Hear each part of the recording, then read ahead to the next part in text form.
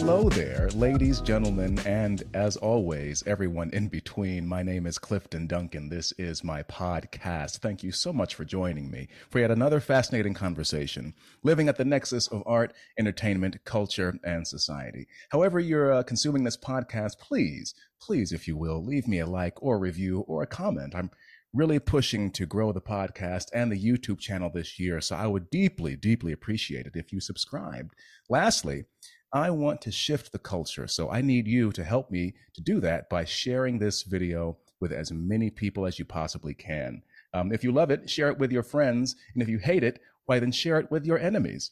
Now, all that said, my guest today was an All-American football player at, Princeton University, who went pro with the Buffalo Bills until an injury forced him on a new path. Now, that new path, for some strange reason, was show business, and eventually he would land the role of a lifetime as the world's most iconic superhero.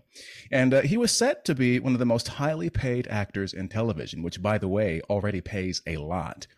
But he gave it all up to focus on being a dad.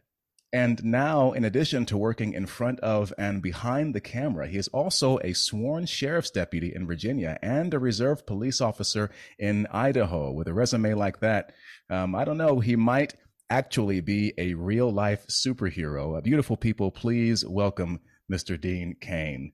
Hi, Dean. How you doing? Clifton, I'll tell you what, I'd like to meet that guy you were just talking about. He sounds all right. And we are already getting just a glimpse of Mr. Cain's humility. It just seems like an all around fascinating, great person who just emits, sort of radiates goodness, which I guess makes sense. That's why you were cast as Mr. Clark Kent. But but I got to ask, you went from the sports realm to acting. Like where how on earth did that leap even take place? Like where does that live? Where did that live in the recesses of your mind? Well, I grew up in Malibu, California. So I grew up the son of a film director. And I grew up with kids like, Sean Penn, Chris Penn, Rob Lowe, Charlie Sheen, Emilio Estevez. And these kids were all a little bit older than me. And so they started, Sean Penn was the first one to start acting. And that's when I kind of realized my dad had been directing, but I kind of didn't put the two together. Like I would watch TV shows and think, yeah, that's real. I wouldn't even think that these are actors. I didn't kind of understand that. And then when I remember hearing that, Sean Penn, he said Sean's going to be an actor. And I was like, what is that? What is that? I don't even know what that really is. And then I kind of figured it out. And he did Fast Times at Ridgemont High. And, I started to go, okay, I get what this world is. And while I was at Princeton, I wanted to be a football player. I mean, I wanted to play ball. And as long as I could, I knew it was a finite period of time. And I didn't have a clue where I was going to go. But right before my senior year in high school, I did a film with my dad called The Stone Boy, which starred Robert Duvall, Glenn Close, Wilford Brimley, Frederick Forrest, all these Oscar winners and nominees. And it was a very serious piece. And I went and did that because I looked like the kid. The younger kids. So he had to have an older brother. He shoots at the beginning on accident at the beginning of the film. And I ended up doing that. And I remember that the film came out, or just before the film came out, I decided I was going to Princeton. I had a lot of scholarship opportunities as a football player, which was great, but I decided to forego all of those and go to Princeton because I thought it was the best school in not just the nation, but I thought it was the best school in the world. And I was really excited at the prospects of going and being a young student athlete and learning about the world and, just immerse myself in knowledge, especially at such a highly regarded institution. Right. So I was ready for that, ready to go. And I remember an agent, she had seen the film and she said, listen, I think you could have a real career as an actor. I think you should not take off to college. I think you should give it a shot right now. She could have said to me, I think you should cut off your arms and legs, put them in a blender and drink them for lunch. And I would have thought that was the same. Like, there's just no possibility that I was not going to go to Princeton and play football. You get that shot once. And I realized that even then, my life path was on a different trajectory. I hadn't even considered what I would do for a real life. I wanted to be an athlete and I wanted to go to school at the best place possible. So I remember thinking how ridiculous that was. And then I had a wonderful career at Princeton. My family's so close that they would get to see one game a year on television, and it drove them nuts. And they get to see one in person. So it drove them nuts. By my senior year, my entire family for my senior year moved out to Princeton. My dad No was way. prepping Young Guns, which is a movie he directed with all those kids. He was prepping that, but flying back every weekend to watch my games. Amazing. They went to, and they were, I remember pulling into like Davidson in North Carolina with our bus 3 hours before the game started. There was one car in the parking lot. And someone was like, Dino, I look out, it's my parents. And they're like, hey, we're here. Greatest thing in the world to me. I had a great career there. I broke the NCAA record for interceptions in a single season. When I Nice. tied it, I took that ball and threw it to my dad in the stands. The greatest sports moment of my entire life, for all the sacrifices he was making and all the sacrifices he made to pay for Princeton when I could have got full scholarship so many other schools. Right. The Ivy League does not give athletic scholarships. So anybody who's telling you that their child is at an Ivy League school under an athletic scholarship is lying. So it was the greatest sports moment of my life. It was phenomenal. And just the greatest thing ever. But so then I graduated. I got a chance to play in the NFL. It was wonderful, but I knew that wasn't going to be a forever career because you can't. Your body breaks down. And I was very interested in the film world because I grew up on sets. I watched, I went and visited the Young Guns set. Those guys were having so much fun, and they're creating a piece of art and a living, breathing thing that goes on forever. They're going to re-release Young Guns in the near future, which is pretty cool. My dad only directed the first one, but they're going to re-release that soon. And so I thought this is a lot more exciting than what my friends do, which is work on Wall Street, in their summer internships. They go work on Wall Street, 80 hours a week in a suit and tie in New York City in 95-degree heat. Oof. And I'd be out in Santa Fe watching these guys ride horses and shoot and play cowboys and Indians. I was like, this is awesome. I'll do that. and it turns out that was I'm so happy with the choice because I've been able to travel the world, see everything, do everything, also choose to be a father and be able to balance that world. So I couldn't be happier with how it happened. But a big part of it was because I grew up the son of a filmmaker. And I grew up in an area where we make films. Had he been a carpenter, I probably would have known I'd probably be building houses. I think we're very much a product of our environment and what we see. Perhaps I would have gotten into this world, but I don't know. I tend to think maybe not. Well, it's really interesting because I just imagine that there would be this huge culture clash where you're coming from this world of of masculine intensity on the football field, and then having to transition into making movies. Well, there are moments where you go, man. I mean, I remember sitting up there, hanging from a crane at 4 o'clock in the morning, wearing the Superman suit, getting ready, over a big airbag, going, I went to Princeton for this. I'm going to die in this silly outfit, falling into, so there's those moments. But, you see a lot of the former athletes now, going into the world of film, and it's such a powerful medium, whether they're going to go on there and just be, color commentary for football games, or if they actually go out and act a little bit, it's pretty cool. And it's a wonderful, wonderful medium to reach a lot of people and tell stories. And part of being masculine is knowing when you can drop that and be vulnerable. And you do that a lot. As an actor, you have to also have a really thick skin because, you're very exposed on screen for your emotions and vulnerabilities. And it can be embarrassing and it could be scary. But that's the job. Yeah, well, I was going to ask about that because, and I've said, and I haven't said this publicly because I feel like, I would be canceled if I did, but at this point, who cares? That, I think that the industry exacts different pressures on women and men. But I think the craft itself exerts a sort of pressures on men that doesn't necessarily do for women. And, I remember when I was in conservatory, a big part of the training was that, the women generally had to learn to take up more space, just be more dominant physically, open their voices so they just were more resonant, just had more presence, basically, because they spent a lot of their lives being very, very polite and accommodating to other people, which, you don't necessarily want in an actress, right? And for the men, it was very much about being open and learning to just access your vulnerability. So it's so fascinating that, you went between those two worlds of the football world. But I'm glad that you mentioned that, because it's something that I've been thinking about for a long uh, a while. Like, why, how on earth did you manage? And you have all this machinery in your face, and people, everyone, and everything has to be quiet. There can't be a hair out of place, and now you have to just all that pressure, but you have to be open and maybe show some feelings. It's like, how do you go from knocking people around to that? Well, that is a road. That is a long road. There's no doubt about that. Some of the greatest actors I know are really screwed up human beings. So they can just go and just dive into a role, because and it's almost like therapy for them to sit there and just be able to bawl their eyes out over something. And I'm not that guy. I'm a pretty well-adjusted individual. But I obviously, everybody's a complicated human being. We all have this range of emotions that we have and can access. And one of the things that made me more vulnerable than anything else on this planet is being a parent. I can start thinking of things of my son and it'll just bring me to tears. And that it's just a difference when somebody's more important in this world to you than you. Like, I would die tomorrow if it meant saving him. I wouldn't even blink at it. And if you'd have told it goes against every instinct in a human being, it's a survival instinct, but not when you have a kid, man.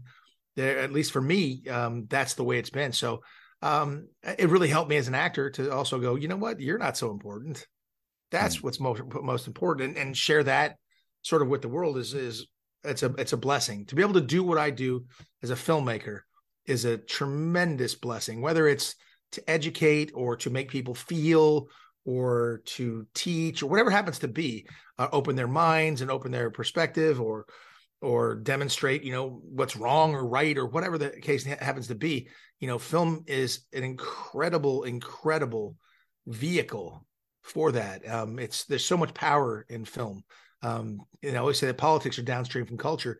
Well, culture is created by, can be created by film. You can really make a difference by creating a film that moves people or changes their perspective on something. So it's a blessing to be able to do what I do. There's no doubt about it.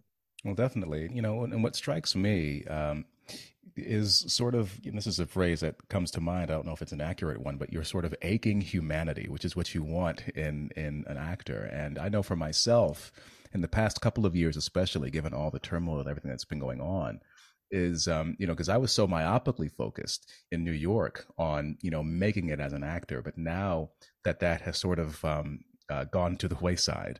It makes me think about the things that actually matter. And it's like, I spent all this time making all these sacrifices and living out of a suitcase, and I'm pretty sure I could have a wife and kids right now, but we both wanted to be actors, unfortunately. And but then I read your story.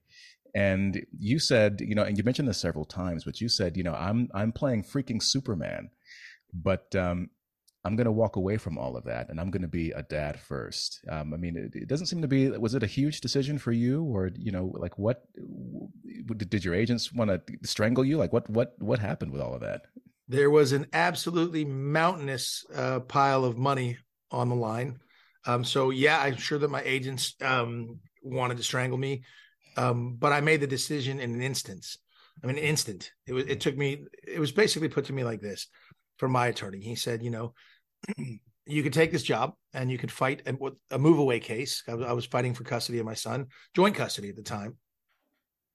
And his mother didn't want to share. She figured, you know what? You can have visitation every other weekend. The kid belongs in one house and that's with mom.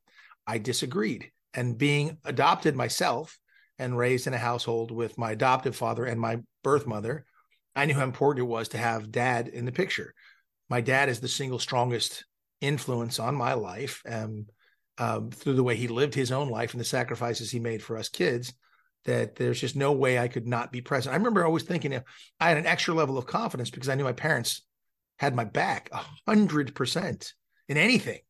And so that does something to a kid and their confidence. I was like, my dad will show up, man. You keep doing it. My dad will come here and everybody's dad is going to get whipped, So you had that feeling, and it's a wonderful feeling to have, to know you have that support.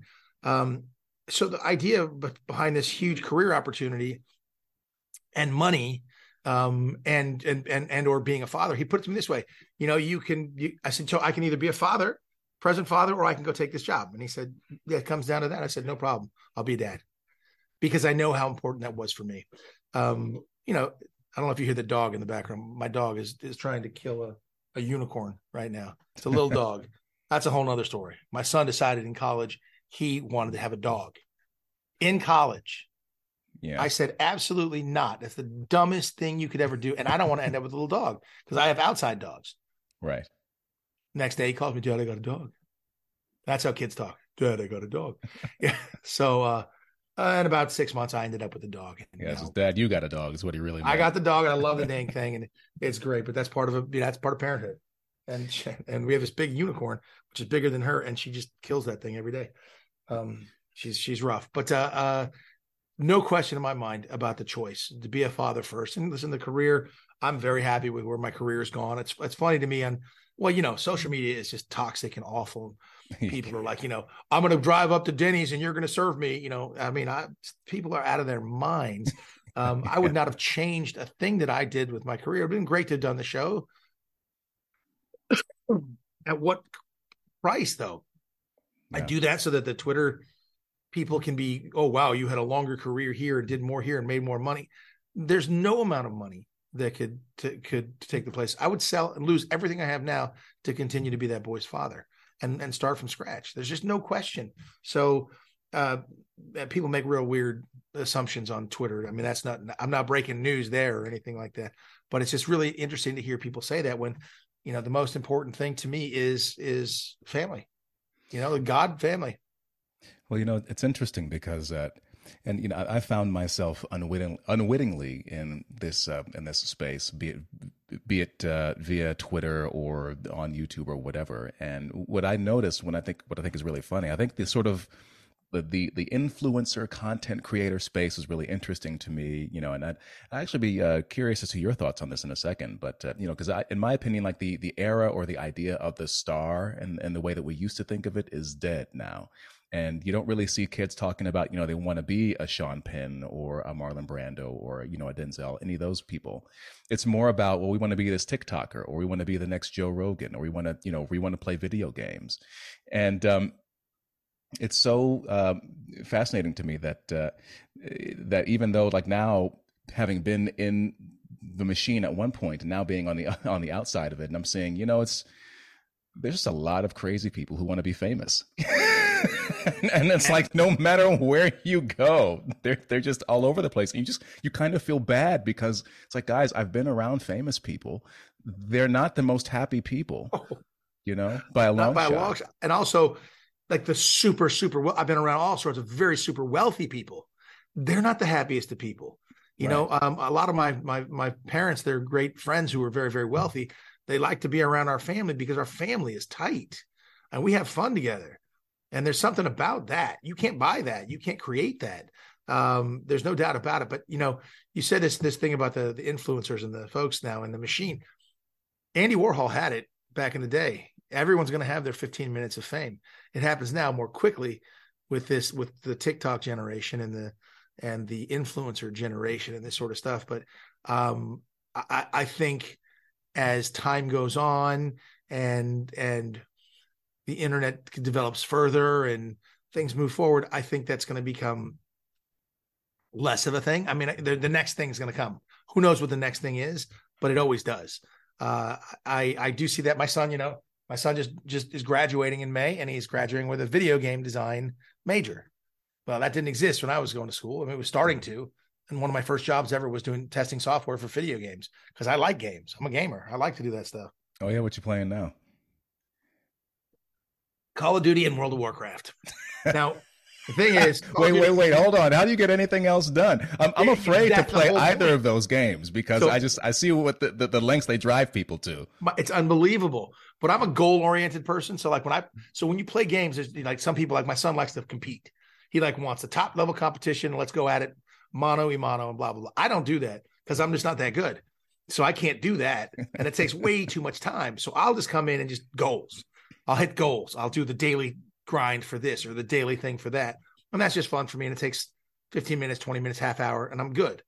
That's it. Maybe I'll have a crazy 2-hour game session. It doesn't stay all night long like it did back in the day when I play with my son. But I pick one or the other to be playing. I won't play both at the same time. and I'll only do it for about an hour, hour and a half maximum if I get that time in. And when I travel, I get none of it. But it's fun. But my son, it was so interesting because he liked World of Warcraft when I have to go away and make movies and things. And I would only go away. I changed my career and then I would leave for 3 weeks. And his mom would have him for those 3 weeks. And I would get my time back when I got back from the film.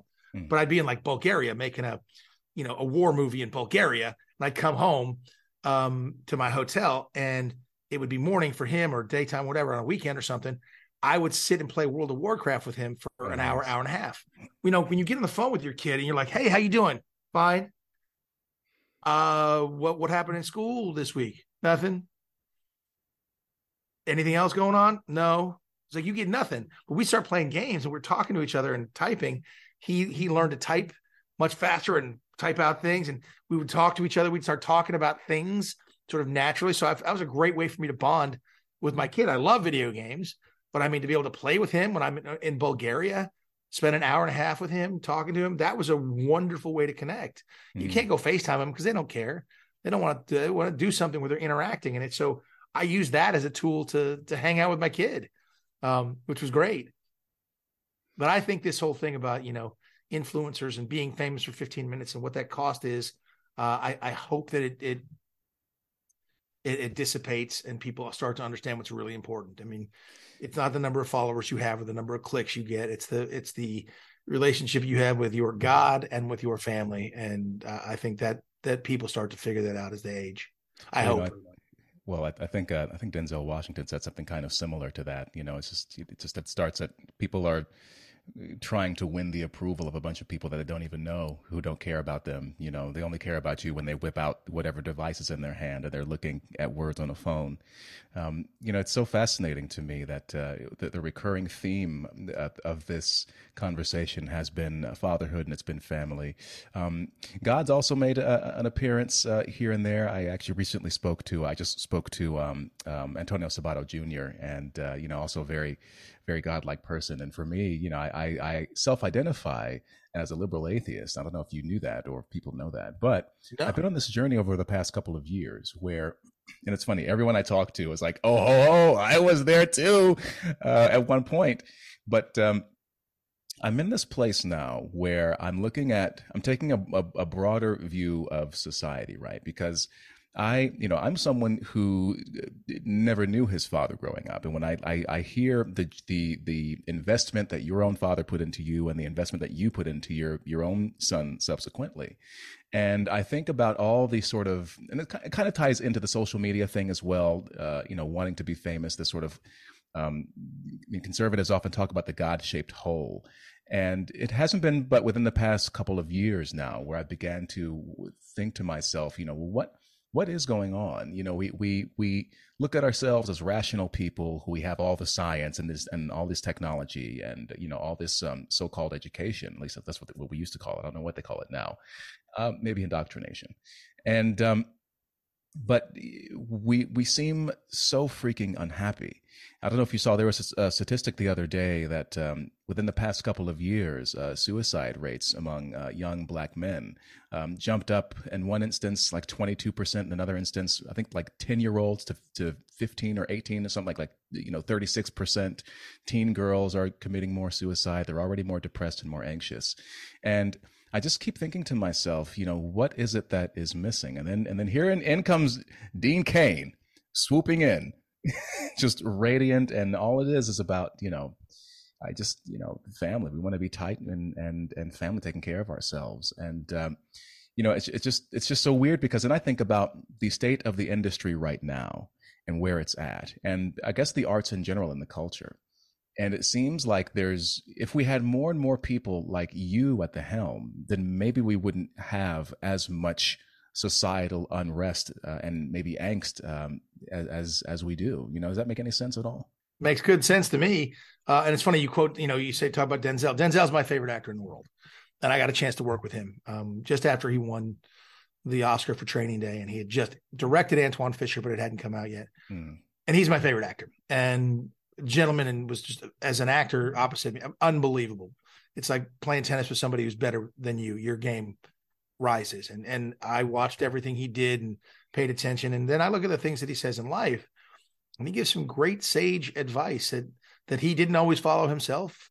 And as you know, none of us are perfect, man. We all make mistakes and we all sin. We all do awful things. And it's about understanding that and coming to terms with that as you grow older and making peace with that and saying, yeah, I'm very imperfect. And we're all imperfect. And that's the whole point. But for me, my relationship, like having a situation where humble myself before God. I mean, I was searching in college and beyond for faith and where I belong and what things should be. And until my son was born, when my son was born, and then this other person became more important to me. And then when he was growing up, and I had to explain to him one day he's going to die. I mean, you get into these questions and these issues with these kids, and you're trying to teach them, it starts to become much more clear. And that for me was part of my big journey. My big journey to faith was through my son. It was something I was always searching for, but it's through my son. So that is about family. And I think it's, the social media and the way the pressure, like if social media was around when I was a kid in high school, making the mistakes I made, in college, making the mistakes I made, and there's some college friends of mine who are like, you're an idiot because you did this. I'm like, yep, you're right. I was. And that's a part of our whole growth. And we all do dumb things. But if those things had been amplified and exacerbated, excuse me, by social media back in the day when I was that young, man, tough. I have two 12-year-old godkids and a 12-year-old niece. I watch how social media is important to them and clicks and likes and this and that. And the things they're learning or they're exposed to.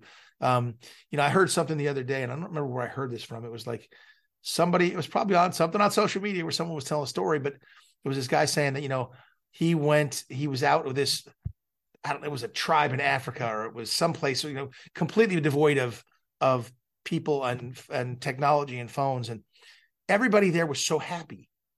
They were happy. And it was the story was he's like, in the morning, the men get up and they go hunt and they do their things. They come back. When they come back, and the women cook it up and the things happen and everybody has a feast and it's all lovely, wonderful. And everybody's happy and everybody's had a role to play and blah, blah. I was like, wow, that's really interesting. And I think with this hyper socialized social networking with everybody into everybody's lives, it becomes, how many clicks can I get? My worth is tied to how popular I am on social media. There's a lot. I mean, look, let's be honest. There's a lot of pretenders out there that don't know what the heck they're doing, and they get exposed eventually. And one of the important things my dad taught me about media and media relationships early on was he said they're going to love you when you first come out as an actor and start doing your thing, because the media loves to build you up so they can tear you down, and they're going to come after you and they're going to tear you down. So he wanted me to be a writer. He's like, if you're a writer, nobody cares what you look like. If you're fat, if you're skinny, if you're tall, if you break your leg, what if you have a car accident and your face gets just mangled? Nobody cares when you write these words. And he goes, you have a great way to express yourself with these words. So I've been a writer ever since then. That was just after college, which is 35 years ago. So I've written so many projects and I'm able to express myself that way. It's great, but for me, it's never been about that social media thing or being famous. And there's some being famous. There's some great perks, like this many, but there's a lot of negatives that I would say would be like that much. Yeah, it goes off the screen. So it's not all it's cracked up to be. And I'm able to teach that to my son and to my and my god kids and talk about that. I mean, I think that's a big reason why there's the number of suicides. There's the breakdown of the family unit. There's people who are actively pushing for that, like BLM talking about the breakdown of the family unit. I think that's horrific. I don't like this. I don't want the state to educate my kid. I pulled my kid out of schools and put him in a private Christian school, in late elementary school. My god kids go to the same. I don't want them learning some of the things that are being taught in schools these days that I completely vehemently disagree with. There's so many directions I want to go in that. Well, I guess the first one would be, is there any discernible or sort of tangible way that you can tell that your views have harmed your career at all? And I guess the follow-up question to that would be, how many people do you think really are in the industry who share your perspective? It's just that they're too afraid to speak up and say anything. Well, I'll answer the second one first. There are a lot of people. who share my perspective and my views. Within the industry, tremendous number. They tend to be crew members and people like that, or people who, Right. they don't want to say anything because they can't. And what their political views are doesn't matter anyway. It shouldn't And matter. it shouldn't matter. I don't care. Look, Robert De Niro is a very good actor. I don't like his politics. Would I Yeah, hire him if I was doing? Yes, of course. a heartbeat. It's Robert De Niro. Yeah, yeah, Exactly. I mean, I don't agree very often with Rob Reiner, but is he a great director? Yes, he makes beautiful films. He does a great job. Some of my favorite, one of my favorite films of all time, The Princess Bride. He made fantastic, but his right. politics I don't like. And but I've told him that to his face, and I still appreciate his ability as a filmmaker and his worth as a human being. I don't ever want to cut those people down in that sense. So I know that there's a lot of people in Hollywood that share my views, and I know there's lots. I cannot tell you how often people say to me, "Hey, I just want to say thank you, for what you say out there, the slings and arrows you take, for saying the things that I believe that I can't even say myself, for having trouble within my company or my friends or this area I live in, because people will attack you for that." That's not tolerance. Everybody preaching tolerance, but there's no tolerance for a difference of opinion, which is crazy. It's just literally crazy. People talk about being bigoted. That's what being bigoted is. Yeah, Your intolerance for someone else's point of view, and it's insane. Now, if your point of view is I want to kill, all the Asian people, all right, well that's a problem, and we can all agree that you're wanting to hurt people. Plus, I'm Asian, and I don't want that to happen. But I'm just saying that's just like that. There are things like that. Okay, I get it. But if you say, I don't think that biological men should be able to compete against biological women in sports, man, I'm a professional athlete.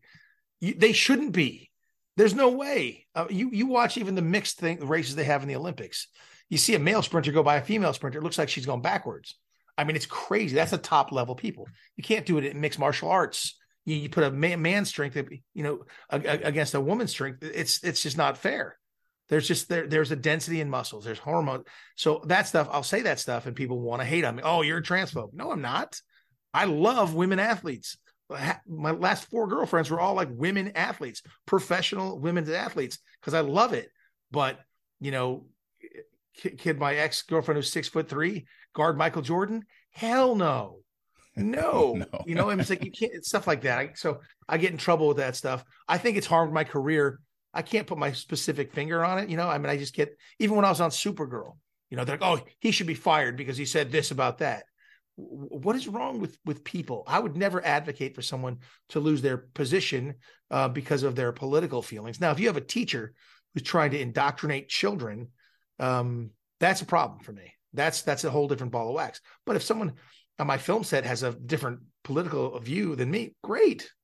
Go ahead. Be that. Think that. Speak your mind. If you're not trying to hurt somebody else, but you're stating what you think is a valid opinion, there's a freedom of speech. And I think that First Amendment is very, very, very important. I do like the jokes though about the guy. Like, it's the second thing we wrote. The first thing we wrote was, you can say what you want. And the second thing was, but if you're going to do that, you better have a gun. So I happen to be a Second Amendment supporter in that world too. But I'm also a history major, and war and diplomacy is something I've studied over the years. And disarming the populace is a true way to get to some horror. Nobody's killed more people in the name of either religion or government, and it's really a frightening thing. But I digress, my friend. I think my views like that certainly offend a lot of people in Hollywood, and for people to not want to rock the boat and go along with the current zeitgeist, I'm sure it's cost me plenty of work, but I would have it no other way. I'm still living a wonderful life, and I'm busy as can be. Well, I mean, you mentioned religion and government, and what it really boils down to for me is ideology. People are sort of captured by a certain way of viewing the world. And what concerns me is, with regard to the industry and the arts in general, is that people who have views like yours, I mean, in my experience, it's a fairly large number of Americans, and yet we have an industry full of people. There's a huge asymmetry now, where people that, as you correctly pointed out, who are they're definitionally bigots because they. The thing that I observe the most is that people on the right, or more conservative leaning people, are far more willing to say, yeah, I don't agree with you. I think communism killed a lot of people, but it's really awful. And, you're a dirty commie, but whatever, we can work together and have a beer, and it's not a big deal. But yet, but it doesn't really, it's not really reciprocated, is it? It's people who follow a more, I guess, progressive train of thought, literally think that anyone who is not that is evil. And what bothers me is that you take a city like New York, just across the Hudson River Bridge, or just upstate. You have plenty of people who they vote Republican, they have more conservative leaning beliefs. Even just on Staten Island, just take a ferry over there, and yet we have we have a sort of an arts community which is moving further and further away and looks down on these people. And, and especially right now, I say, when we're so divided, I feel like artists should be making even more of an effort to reach out to people. And I think my sort of mission now, and one reason I'm interested in you, is because you've got this experience in sort of both realms, right? Of the more, I don't even know if you call it white collar, maybe it's like more fuchsia collar world of arts and entertainment, but also in the blue collar world of, or salt of the earth, into more sports and now law enforcement, and just more grounded in the real world. So I'm wondering, do you think, is there any way that we can bridge the gap? You mentioned, someone who builds houses earlier. I say as an actor, it's like, if you're a carpenter, your job is to build houses, but it's my job as an actor to build characters. So I'm trying to find ways to link the tradesman and the artist. And I feel like that's sort of like the last missing thing in America that we sort of are skipping over in the quote unquote culture wars. But I don't know. I've sort of gone off on a rant, but I like it though. I'm concerned that at a time where things seem to be going more and more apart, we have, these arts institutions and organizations which are just sort of captured by one way of doing things. And when you reach a point where you can't even agree on sexual dimorphism, for instance, I think you're starting to have some problems there. But again, if you say these things out loud, you run the risk of being eaten by the neo-McCarthyists. The neo-McCarthyists, it is. People don't realize that that's what they're doing, and that's exactly what they're doing. They're coming after you because you're not a quote ally. You didn't support this, so you must be this, that, the other, and you get called all the isms, or you're the phobics, which is actually a weird thing, because a phobia is actually a fear, an irrational fear of something. So, I don't have any fear of trans people. I'm not transphobic, but I'm certainly not scared of them. But I don't have a problem with any. You're a grown person. Do whatever you want to do, but don't do it to children. You can't do that. There's been a whole crazy thing going on to kids. There's a reason kids can't. They have the laws against kids voting before they're 18, driving a car, because they're kids. I remember how dumb I was as a kid, and the dumb things I would think and do and say and blah, blah, blah. We can join the military at 18, can't drink a beer till you're 21. I think that's silly too, but I get there's the drinking and driving and those issues, and I understand those statistics. But we can't be a nanny state. We just can't be. I'm not a fan of that, never have been a fan of that. I think, as far as artists and tradespeople sort of getting that link together. You always get to, and I go back to the Hunger Games, man. The Hunger Games. Remember Hunger Games? You got your different districts. You got the main area where everyone's concerned with the fake teeth and the pompous hair, and they walk around their little things and everything's ha ha ha ha whatever, and they're so highbrow about it. And then you have your regular people and the different districts who are really doing the work and being, stuck in these situations. And in a way, I see that with some of the elites that try to run things and run how people are supposed to talk and do things, and will castigate you if you don't, toe the line, so to speak. The neo-McCarthyists. Oh no, Clifton said, I don't even know what you would have said, but okay, Dean said biological men shouldn't compete against women. Biological women. That makes him a transphobe. He hates trans people. No. I just know that a biological man is going to, in most instances, be stronger and faster and have a larger lung capacity and bigger than most women. And I like female athletes, and I think they should be, Title IX should be protecting that. It's doing the opposite. You get sprinters coming in and just dominating a field because it's a dude. Come on. Leah Thomas goes and does that and breaks records. I mean, like, Zuby, are you familiar with Zuby? Yeah. Okay. So he went and said, all right, today I'm identifying as female, and he goes and breaks the deadlift record, the female deadlift record. That stuff is that, but that's making a point. That stuff's crazy. Yeah. But I think because there's so many outlets now on the internet and all the different places where you can put product out there, you can make movies and television shows and documentaries and do a podcast about things and still reach people. And so I think, in a way, you're fighting back. You're pushing against that. And I appreciate that. And by the way, if we totally disagreed, I'd still be here talking to you. And that's what we don't do enough of, is having those conversations and saying, look, I disagree. I think it should be this. I think, okay, but you're still a decent human being. And I would still, do whatever I could to help you out if there was a problem, or if I'm a police officer, I'm there for you in a heartbeat. I'm doing CPR. I'm doing whatever it takes.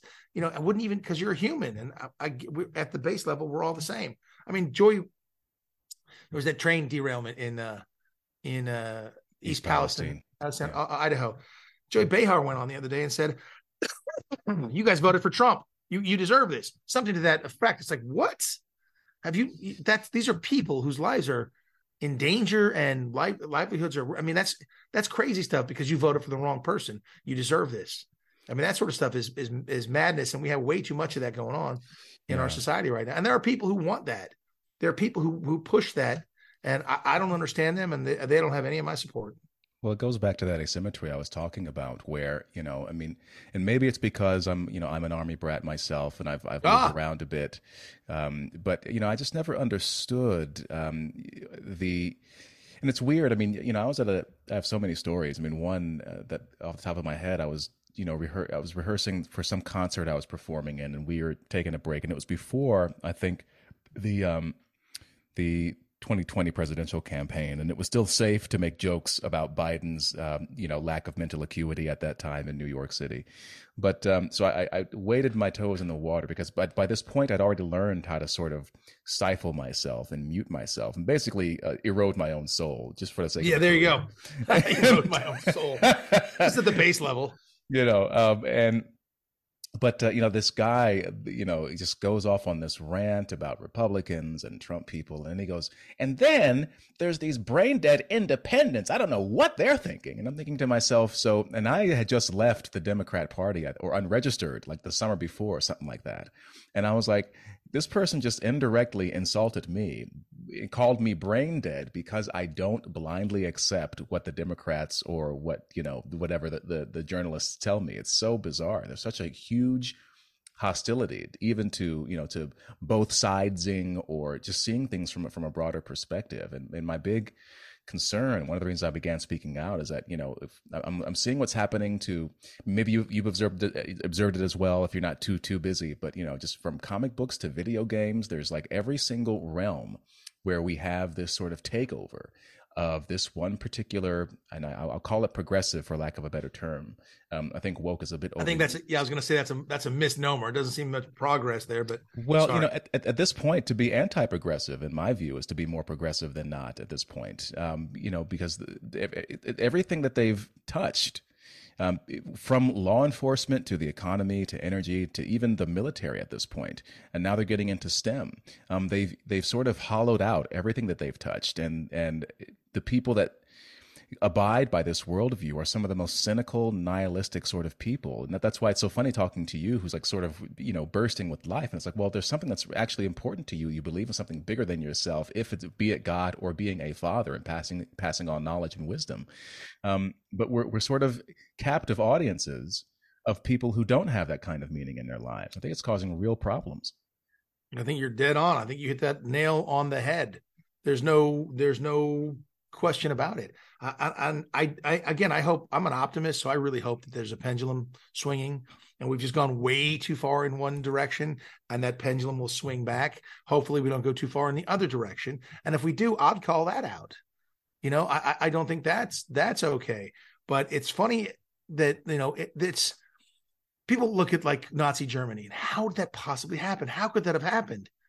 It happens bit by bit and bit by bit and piece by piece. And then you start turning on your neighbors and you start wanting to turn somebody in for having, the wrong view. I'm sorry. Are you vaccinated or unvaccinated? That kind of stuff is the stuff. I mean, if you'd have told me 5 years ago that there'd be sort of a pandemic situation and then people would start turning against people who are vaccinated or unvaccinated. Jimmy Kimmel, who I like, and has been a friend of mine forever. And I've been on a show a number of times, talking about like, if there's a guy having a heart attack and there's two people having a heart attack, one's vaccinated, one's not. The vaccinated one is going to be the one we save. I mean, that kind of othering of people is dangerous business. And that's how it happened. That's the way it took place. It's crazy. And that stuff needs to stop. And we need people like you and like me calling it out and naming it for what it is, shaming it, name it and shame it. And go, that's not a human perspective. When you start dehumanizing the people you're disagreeing with, that's exactly how it takes place. When they're less than human, then you can commit these atrocities because they're not even human, because they're not vaccinated, or because they voted for President Trump, or because X, Y, or Z. That's really dangerous stuff, and they can't see that they're making those distinctions all the time, and that is the true bigoted behavior. And I'm not a bigot. I'm all for everybody getting along and living their lives and being wonderful and great. I'm all for a social safety net to a certain degree, but America's about a meritocracy. If you work hard and you succeed, you create the zipper, you just helped all of us. Okay. And you should be able to live high on the hog. And I'm not a classist. In America, one of the things that makes America great, and I noticed this is different than in the UK. In the UK, what they do, and I've spent a lot of time in the UK, and my British friends say this to me all the time, is excuse me, if somebody makes it real well in the UK and they're doing well, everybody tears them down. They tear them down. Oh, they're a braggart. They do this, blah, blah. In America, you're Michael Jordan, and I want to be Michael Jordan. Yeah. Kobe Bryant, and you talk about the hard work. I want to do that. I want to be that guy. Elon Musk, God bless him. I want to change things. Jeff Bezos, who I went to college with, who was clearly a liberal, he changed commerce. I want to have that success. And you should enjoy that success, and you should aspire to that. And that's why everybody wants to come here to America, because it doesn't matter if you're black, white, green, yellow, Asian, tall, short, Muslim, atheist, whatever it is. If you do something, you can get rewarded. Unfortunately, we're getting away from that. And that is terrifying to me. That is terrifying to me. I don't want my pilots hired based on their race or sex. I want the best pilot flying the damn plane. I don't care what they are. I don't care if they're transgender. Go ahead. Great. Be a great pilot. I respect you. You're doing your job. Thank you for getting me there safely and appreciate it. I don't care if you're a mechanic, and that I want the best people doing the job for safety. And I think that's the way it should be. We are a meritocracy, and that's why people want to be here, because we have opportunity regardless of your gender, sexuality, religion, race, size, whatever it is. You have that opportunity here. That's why they want to be here. Excuse me. Well, it sounds like a truth, justice, and the American way was going to come out. Maybe, I will scream that, Clifton. I will scream that loudly. I think it's in my bio because I believe in that. And then people ask me, what's the American way? And I explain to them, it's about individualism. It's the state. Forget the state isn't what it's about. It's an individualism. You have your individual rights, your property rights, your ability to protect yourself and your family, make the choices that you want to make. That individualism is huge. It's about equality of opportunity, equal opportunity, not outcome. Everybody can go here. Now, I understand there's some impediments in the way, but it's about equality of opportunity, being able to compete fairly.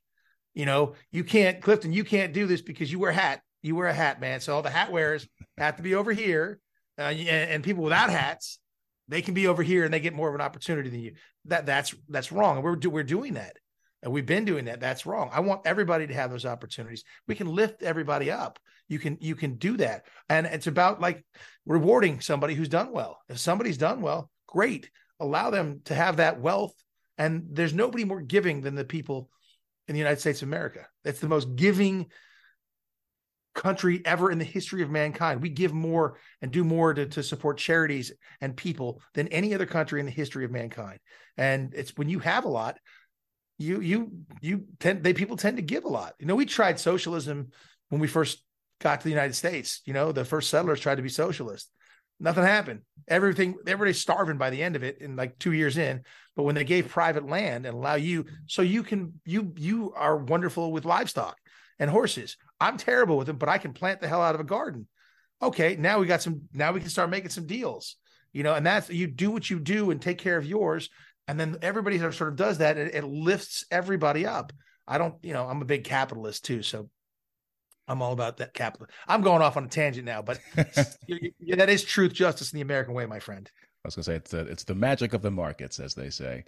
Well, I've only got a few minutes left. There was so much that I wanted to ask you about, but I'll save that perhaps for another time. What are you working on now, and how can people find and support you and the work that you're making?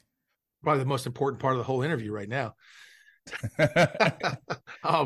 On social media, they can find me at Real Dean Cain at Twitter, and I'm at Deuces 1966. The word Deuces, Deuces 1966, the year of my birth. I know it's hard to believe, but they can find me there on Instagram.